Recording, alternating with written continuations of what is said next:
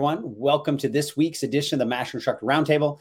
I'm Regional Master Instructor Marty Miller here with fellow Regional Master Instructor, Miss Wendy Batts. Wendy, how are you?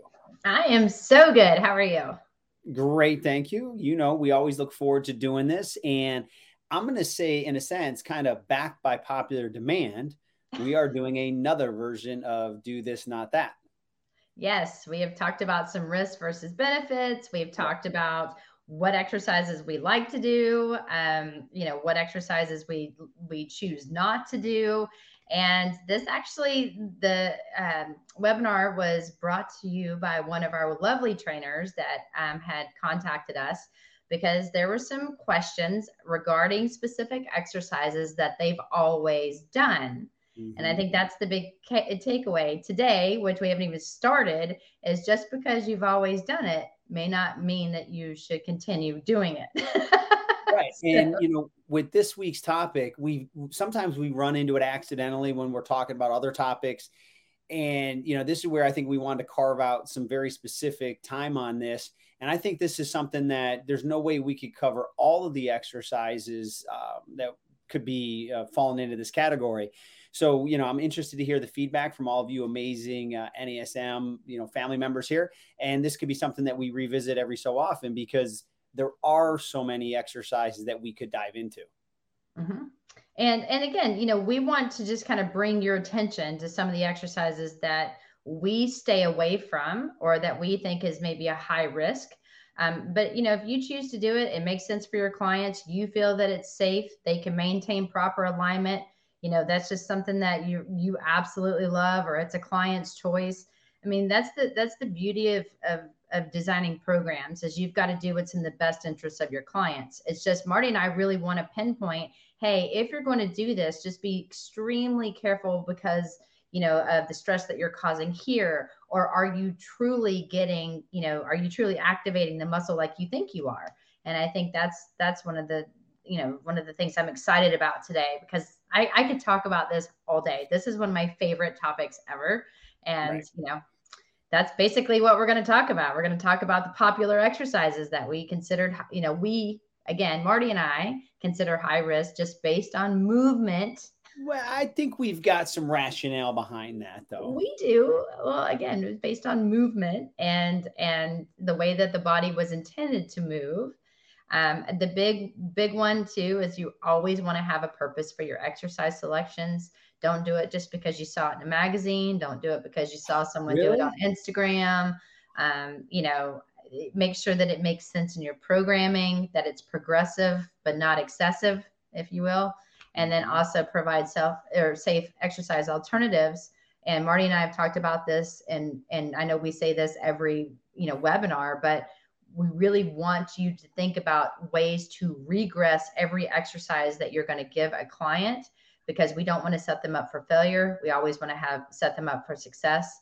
And then again, how would you progress that one exercise all the way up to power if we asked you to do so? Right. And Wendy, I know that how we both have a very similar thought to this is, both of us being working in teaching this at the graduate school level. If we ask somebody to design a program, we would expect somebody to say, I chose this exercise because, and then give an explanation. I'm in this phase of training. I'm trying to target these muscles within this movement pattern. There's a rationale. But what we don't want is, well, I chose it because it's leg day, period. Right?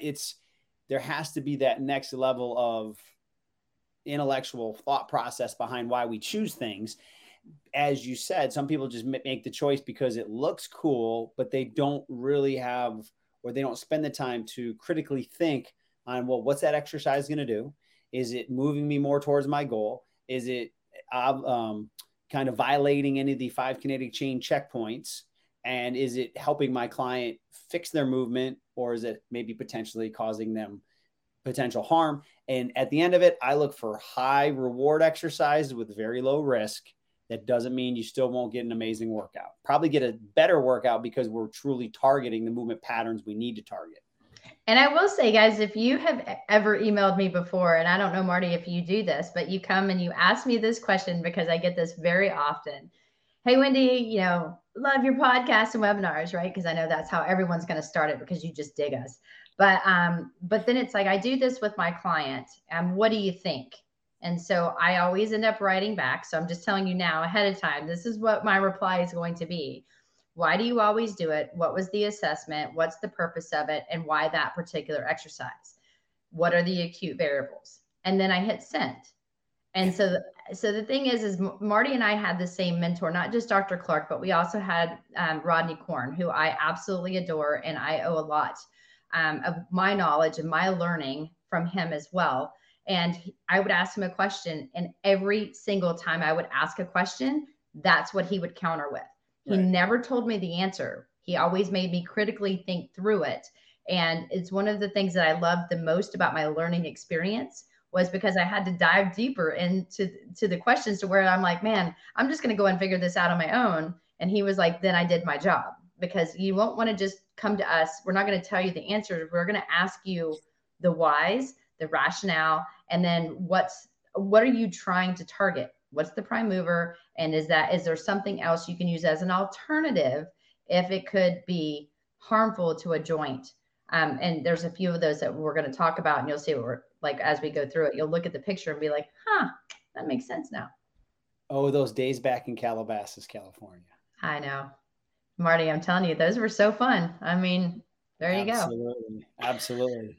Yes, that's where we first met. That's right. Yes, we did. Marty, talk to us about the Russian. Yes, the Russian, 17 plus years ago. Oh my goodness. I know. Well, who's counting? So Russian twist. This is one that I want to throw in there because I think it's an exercise that is highly overused, because it's a core exercise and people understand they have to twist. Okay, I get that. But when you look at the version on the left, I'm not saying never to do it, but to me, I have some other alternatives I like better, more bang for my buck, right? So when I look at the person on the left, first thing I look at is, okay, their feet are off the ground, which means even if they were on the ground, because that'll be the next question. And this is, Wendy, I was thinking about this. Somebody, if you email me, what's your favorite exercise for this? I have the similar reply. I'm like, what's the assessment? What's their phase of training? So that just jarred in there. So even if their heels are on the ground, they have to be activating their hip flexors to stay in that 90-degree position. Not saying that's bad, but I know that the majority of people are going to have overactive hip flexors, so I may not choose to do that. Wendy, we had talked on a previous Master Instructor Roundtable where the hip flexors insert into the body and where they originate from. So they go right from your low back into the front of your pelvis, create an anterior shear force if they're overactive. So this is probably not my favorite way to do a Russian twist. And again, what I see people do is they keep their spine straight and they just move the ball. How much twisting am I really getting, right? Yes, I feel a burn in my abs because I'm isometrically holding myself, but I'm really not getting rotation from the part of the body that I need, which is my thoracic spine. So for me, a version that I love, I did these today, is I'll do a half kneeling. I don't have to put the band there. That band is pulling his knee back towards the machine. So he has to push out slightly into abduction to prevent adduction. So he's getting reactive neuromuscular training. It's forcing him to fire that muscle subconsciously if he knows that his knee can't move inward. And then depending on the lever arm, you can be straight. And then he's going to rotate over that front leg. Hopefully we would cue that only from the thoracic spine. And then he's also getting hip internal rotation on that lead leg. So much more bang for my buck than just firing up the hip flexors and just moving a ball and getting very little, if any, thoracic rotation. Yes, I'm a big fan of those. Anti-rotation, Palloff presses, cable rotation. Right. And, again, think about daily movements and how often are you literally sitting on the ground and moving in that way. I'm not saying that you don't ever do that. But again, we've talked about when we were discussing some of the subsystems, especially in one of our previous Master Instructor Roundtable, you want to think about the sacrum. And oftentimes when you've got overactivity in the piriformis, you've got weak glutes, which we know obviously is very common. Well, if you're in a hip flex position, we're actually sitting on a weak muscle. And then we're locking that down and then trying to rotate from your lumbar spine, which again, we don't really want to rotate necessarily from that area in the beginning anyway. there just can be more stress and strain placed in that position, especially in the beginning. Because think about, we talked about phase one, we really want to do little to no joint motion of the spine. Well, now we're already adding rotational movements. If you did what Marty was talking about, and even if you just look at this picture, I mean, that's a Pallof press. That's a phase one right there. Holding that 3 to 5 seconds, bringing it into the chest, relaxing and repeating again, holding out and then bringing it in nice and slow and punching out, just doing that repetitive movement, you're getting a lot out of it, and you're still phase one. You start adding the small rotations from side to side. You've got phases 2, 3, and 4, and then you go more rotational explosion. You've got phase 5. So one exercise you could do in all 5 phases that's safe, that works multiple joints at the same time. To me, I prefer this one over that one. Yeah, and if anyone's thinking about phase 5, all you would have them do is be still in that kneeling position. They would have a med ball, and then they would just turn and explode into a wall or something, or let it go, and then you roll it back to them. So again, this is I think a home run and so valuable. And again, eliminate the added stress on the spine. Yeah, you can even do a cable, just lighten the load and go faster. Or band and go fast. Right. And the band's awesome because it pulls you back, so you have to control the eccentric. So many cool things. So many cool things. Very good choice. All right, if we go to the next one. Oh, all right. You guys grab your popcorn. Here we go. So we're going to talk about dips. Now, I am not personally, I am not a fan of dips. And I know that I've probably had many people at this point turn off our webinar. So I'm going to apologize to you, Marty. Hang in there and listen to why. But the thing is if you look at, now the thing about what we're trying to focus on with dips is to work the tricep. And if you think about what the triceps do, they extend, right? They extend your elbow and slightly extend your shoulder. And so if you think about what those two things of what you're doing, and then you look at that picture, there's no extension of the shoulder happening at that point. So you're actually just, you're not even getting full available contraction. When I say shoulder extension, it's only to a certain point. It's not like really far back. So it's just, going back just a little bit. So that's one thing. I want to get full contraction of a primary muscle that I'm trying to target. The second thing is there's 3 heads that make up the tricep. Yes, but they're very small muscles. And so now I'm going to go ahead and drop off of a, chair, bench, whatever, put my body weight on there, and I'm going to start, going down and then pushing myself up. Yes, I can de-weight myself by bringing my feet back. So I get that. But the big kicker here is think about the 5 kinetic chain checkpoints. If someone's doing this, look at the angle of the humerus. So think about the arm, the upper bone. So the upper arm bone, your humerus. Look at the location that it's pointing and think about the 90-degree angle that you make when you go down and the amount of stress that you're putting into your shoulder capsule. And think about your shoulder capsule. Remember, it's a very shallow capsule. So your ball and socket joint in your hip is pretty, it's hugging that joint. Your shoulder, not so much. It's pretty shallow and it lays in here. Plus you've got your rotator cuff muscles. You've got your bicep tendon. You've got a lot of things that need to go through that really small space. And so if I go into a dip and I start to put my humeral head into the front or the anterior portion of that, and I'm just jarring on it, think about the amount of stress that I'm putting on those muscles, the amount of force, and literally have seen this in real life. It's a true story. I've seen someone do this and have that humerus pop out of that shoulder socket because they went so low in a dip. But Wendy, if I do dips, I can do them anywhere, and I can wear this really cool belt and load this chain and put this like huge weight on the bottom of it. So then I look like an amazing person doing dips. You do. However, I'm going to think about the safety of your shoulder, and I'm going to think about what was the purpose and the rationale, which is to work the triceps. So some safer alternatives to get full available contraction, which is going to be what we're looking for, would be something like a bent over, kickback. You could do tricep extensions on a cable, keeping your shoulders back, keeping your chin back.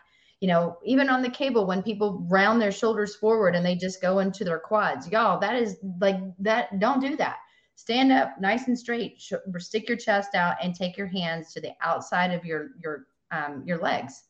In the outer by your IT band, go there or past it, because then you're going to get full contraction. And that's one of the things that I want to say. That to me puts my shoulder in a safe position. I'm getting full contraction. And it's just these hurt my heart because I know what it's doing to my shoulder. Right. And I But I think feel it. yeah, I mean, you could always do push-ups if you had to, if you need to be at home doing it, right? It's safer. But, when you see the gentleman on the right, think of all the work in his scapular, thoracic area too. Like he's almost doing like a standing cobra. So again, so much more bang for the buck. I couldn't agree more, Wendy. Well said. Yes. And those of you guys that are joining Marty Miller and I on this week's Master Instructor Roundtable, we're talking about do this, don't do that. Or do this, consider that. Maybe that's what we should change it to, because we're not telling you not to do something. We just really want to try to get you thinking when you're programming what may be some better alternatives for, your risk versus reward type thing. More bang for your buck, keeping the body safe and in the proper kinetic chain checkpoints. Oh, here we go. And I am a culprit of growing up in the late 80s, early 90s. I could crush me some dips, and I was phenomenal with upright rows. Thank God I got into sports medicine early, and I learned upright rows. Yes, a lot of people are going to work their lateral delt and their upper trap. First and foremost, how many people need to activate their upper trap? It tends to be overactive anyways. Now, if you're a bodybuilder and you're going into cosmetics, that's a sport. We do things that are risky when we play sports. We've talked about this before. But as an athletic trainer, if I wanted to see if you had shoulder impingement, Wendy just talked about all the anatomy in the shoulder and all those things. If they get squeezed, we get that achiness. And Wendy, you and I have seen this. Somebody gets off a chest exercise, and the first thing they do is this. That's not a dynamic warm up for your shoulder. That's your rotator cuff screaming for help. And the first thing I would do is I'd almost put you exactly in the the upright row position to test if you had shoulder impingement. Why would I ever load it? So again, there are times where you need very strong traps. Again, not many people need to elevate their shoulders, but they might have to be able to carry something. So if they retract and depress their shoulders, but if you're carrying something, those traps still have to work isometrically. So I love carries. And then I love PNF patterning to get a more functional pattern of the shoulder. And I'm still going to develop my deltoids and all that, but I'm biomechanically, my shoulder coming right off what we just talked about, the dip, is in a biomechanically safe position versus a biomechanically high risk position with something like an upright row. Very well said. I'm going to agree.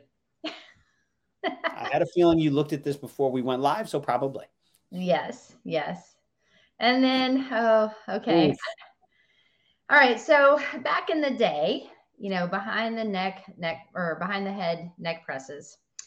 So when you think about a bar and you're doing a lat pull down and you're at the gym and you lock your legs into that machine, you're grabbing the bar and you take it and it's super heavy. That's why you lock your knees in so you don't like fly up in the air, right? Because I try to lift it as heavy as I can.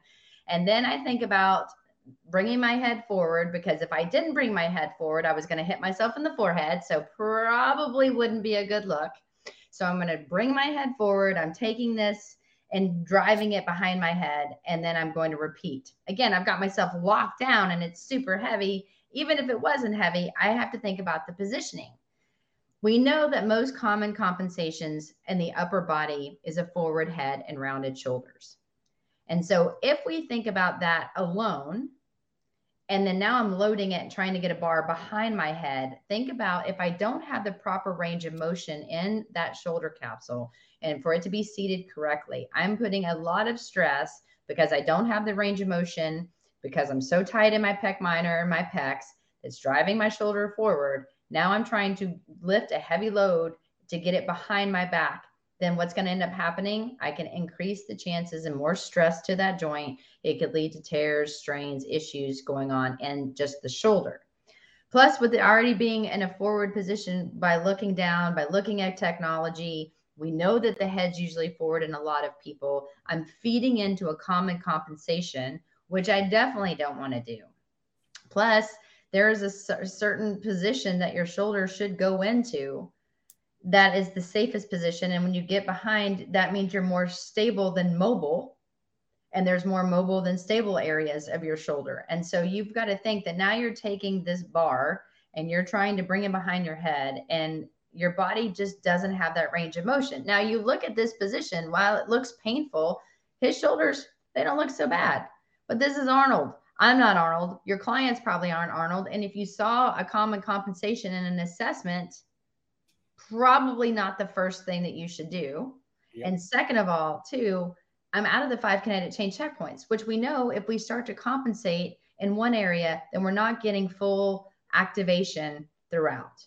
And so, Marty, I mean, I know you're a huge, huge fan of the bottom ups. I love them as well, but I'm sure there's more you want to add to this behind the neck press. Well, I think you mentioned it so eloquently, whether you're doing a pull or a push, it doesn't matter, right? Whether you're pulling a bar down towards you or you're pushing it in a shoulder press like Arnold's doing, it doesn't matter. It's the exact same, just the force is coming differently.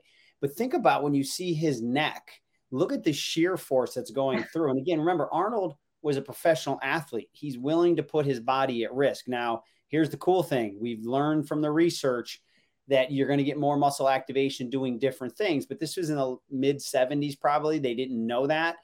But also the one thing we're not showing, Wendy, is what's going on in his low back. He probably had to flare his low back to get his arms behind, because most men, I can say this, on my left shoulder, I do not get the external rotation I would need to get that bar behind my head.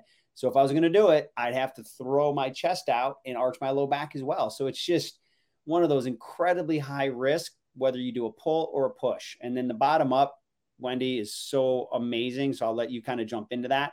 It is one of my favorite exercises for sure. Well, I mean, you've got to think, what are you trying, what are you trying to work? And so I'm not saying don't do a straight bar pull down. It's just, if you do that, slightly lean back, maintain your 5 kinetic chain checkpoints, and take the bar and have it hit your chest. You're still going to be working your lats. If that's what you're doing as a pull down, you're going to be working your lats with that bar. So I'm saying that is fantastic. You're staying within the 5 kinetic chain checkpoints. You're not putting excess stress on your shoulders. You're targeting one particular muscle, which is hopefully what you were trying to do in the very beginning.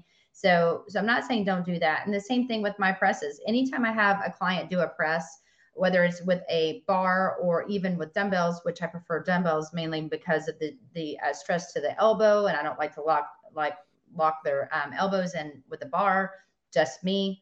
But I still have them slightly bring in because they don't put that excess stress going back, and I can also maintain it. Am I still doing a press up or a pull down, as Marty said? Because we're working two different muscles because we're doing 2 different exercises.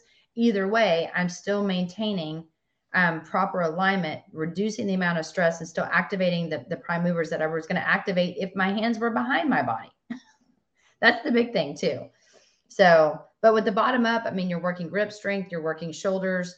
It depends. You can even bring it down and press it all the way up, because then you're doing a press up at that point. So you are going to get some lat. You're going to, there's so many different exercises that you're doing. Plus, with it just being in one hand, you're working like the core as well, because you're only loading one side. So you've got to maintain proper alignment throughout your body in order to maintain the proper alignment. And I love the grip strength component and the stability too, because again, with me having less external rotation on my left shoulder, the same weight, I truly have to work so much harder, where if I was on a bar, I could push through with the right, not even maybe necessarily realize I have a compensation on my left. So I think it's one of my favorite upper body pressing motions for sure. You keep talking presses. I keep talking pull downs. We have presses written down. I did see that, but I get so this drives me nuts when I see it at the gym. That's why I said either way, it's the same, but yes. Yes, but either way, just don't do it. Right. Exactly. I agree. I mean, choose to do it if you want, but I don't think that's a good look personally. Not our favorite. Not our favorite. That's a better way of saying that. Oh, you go for this. God bless people for trying to get creative and work the glutes, but let's not get over creative. Like the 5 kinetic chain checkpoints, that's kind of, I always say, I don't make the rules, but you tell me the rules, I'll play the game. Biomechanically, I want everything in order, where everything's lined up. I don't know necessarily where the curtsy lunge, I can understand why people think it does, but it's probably just more jacking up your piriformis, which lies underneath the glute. But your length tension relationship of your muscle, your glutes in a lengthened position, which means it's going to be weaker. And she's actually doing a reasonably good job of keeping her front knee in somewhat of alignment. Generally, I don't even see that. So when I look at where the foot is to comparison to the knee, it's just so much strain on the joints that I don't see the value in it. So if I want to maximize the glutes, I'll do things like, lateral tube walking, and that could be a whole hour webinar and seminar on what we do on how to do it properly. But I think people understand that. And then look how good this lateral lunge is, right? So if you want to get some frontal plane activation, I get that. So that's why we have the tube walking. But this gentleman here on the far right is doing a really good job of keeping both feet pointed straight ahead. His right leg maybe a tiny bit, but we're nitpicking. His posture seems really good. And then if you look at his left leg, his foot straight and his knee is almost in perfect alignment. Now we're taking a snapshot, right? But look at the difference in his positioning versus her positioning of the knee. And then think about also there's going to be some adduction. So what's going on in the pelvis. So I'm just not a big fan of curtsy lunges. And it's not just because of the name either. Well, and I think it's, another thing to this is if you look at the lady on the left in comparison, think about when we have you do the overhead squat assessments, what are we looking for? We're looking for parallel lines from the frontal plane. She's very up and down. And what we've found, and the reason why you were looking for, parallel lines is because there's equal weight distribution between the ankles, the knee, and the hip when you have that small lean. Now, we're not talking an excessive forward lean, and we're not talking about anything crazy, but that's, that's what we're actually looking for, are those parallel lines. We know that if someone slightly leans forward and they load their front leg, they're going to get proper activation of the quad and the glute, which is the prime movers in a lunge. If somebody, which most people are very, very tight in their hip flexors, very tight because they sit all day or they're super active and they don't take the time to actually truly get good alignment in their hip flexors. It's an overactive muscle that's very, very common. If someone doesn't have that and you're trying to keep upright, just like this lady on the left, then oftentimes people say, I feel this in my knee. I can't do a lunge because I feel it in my knee. Well, it's because you're trying to keep your body upright. You don't have that extension because your hip flexors are so tight. So therefore it's going to cause excess strain in the back or the knee. So often you'll see an increase in an arch, or you're going to feel pain in that back knee, let alone what Marty just said with the front knee, because now you're putting all this excess stress because it's not even properly lined up with anything. So to me, that's one of the reasons I don't do that. I do like the forward lunge. I'm with Marty. I am a huge, every single program I have a client do, they come in, they foam roll, they stretch what needs to be stretched. The first thing they do is grab a band and do tube walking. Right. Every single person, because I know that glutes are super, super weak. Their abductors are usually very, very weak. And so we usually do some sort of tube walking and bridges. And Wendy, when you look at the gentleman on the far right, think about the power production he could generate with those glutes, right? Because he's in the biomechanical, kinetic chain checkpoints, whether that's male, female, whatever, doing the curtsy lunge, you're just not in an anatomical position to drive. And if you're trying to activate the glutes, you want to be in that power position where you can truly push off, kind of about the ground reaction forces we talked about before in another Master Instructor Roundtable. See, there we go. So it's just, there's so many more benefits to it from activation and less risk. So for those of you joining in right now, thank you so much for joining in. Wendy and I are going over what we call some potentially higher risk exercises, or exercise that may need a little more investigation on the why. So we're going over do this, not that, because this is a conversation we have so many times with all of you amazing NASM fitness professionals. People see an exercise and they really want to tear into it and talk about it. And we want to go through some of the common ones. So I encourage you to go back and listen to what we've discussed before, and then give you some safer and more beneficial potential exercises. Yes. And remember, when you do a lunge, the front leg should do all the work. So in a curtsy lunge, try to get your entire body weight up on that lunge in that position safely. Right. And the back leg, we didn't even talk about that position, but that's okay. Very true. All right. So, I mean, we only just chose a few exercises that we commonly see. Plus we had been getting a few emails. And so we're like, we're going to do a webinar about this because we want to make sure that we're taking your emails and we're looking at the audience and we're trying to say, okay, we want to answer some of these questions. And when we start to get multiple of them, that's what ends up making the making this show.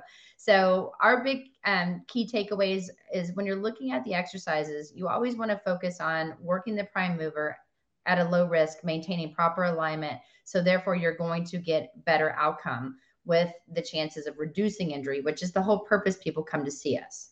And then you always want to think about the 5 kinetic chain checkpoints. We put them in there because biomechanically, if you're standing within the 5 kinetic chain checkpoints, you're going to be working the muscle that you're trying to work as ideally as you can versus being in a compensation position and then trying to do an exercise. So we're thinking about safety plus neuromuscular efficiency, which again means the right muscles firing at the right time and the right plane of motion. That's what we're trying to achieve, especially in phase 1.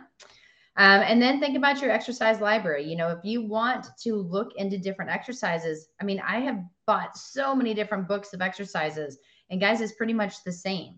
You know, any exercise that you think makes sense, somebody can do without compensating, they're doing it with, you know, with a really good tempo and under control, then they own that. Then that is a great exercise for that particular client.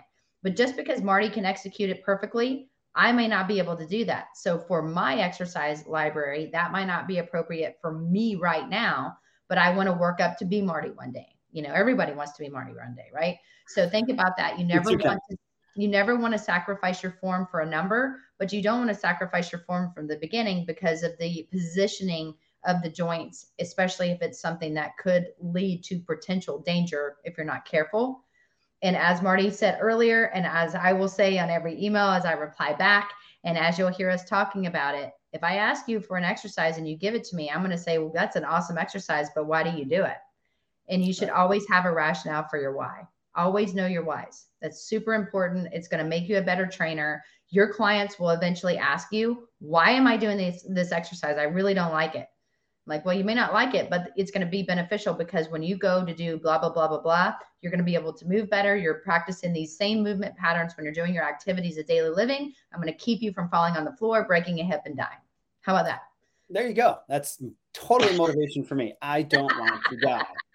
You may want to say that a little differently. However, you get my point. You always want to know because your clients will ask you why, and not because I said so. Yes, absolutely. No, I think you said that so well, Wendy. And again, we're going to put up our contact information here. So we always encourage you to ask us and give us ideas on any topics, but we will circle back on this one because we could go through hundreds of different exercises. We just pick some of the most common. So maybe in a month or so, you know, we can come back to this topic, do this, not that. If you send us some of the exercises you want us to dissect, we'll be happy to do it. So Wendy, why don't you tell the great people where they can find you? Yes, if you guys would like to email me, you can contact me or find me at wendy.batts@nasm.org, or you can look me up on Instagram at wendy.batts13. And then my information is coming up right here. Email is marty.miller@nasm.org. And then Instagram is dr.martymiller72. So Wendy, thanks so much for all the amazing insight as always. And to all of our NASM family out there, thank you for joining. We look forward to seeing you again very soon on the next Master Instructor Roundtable.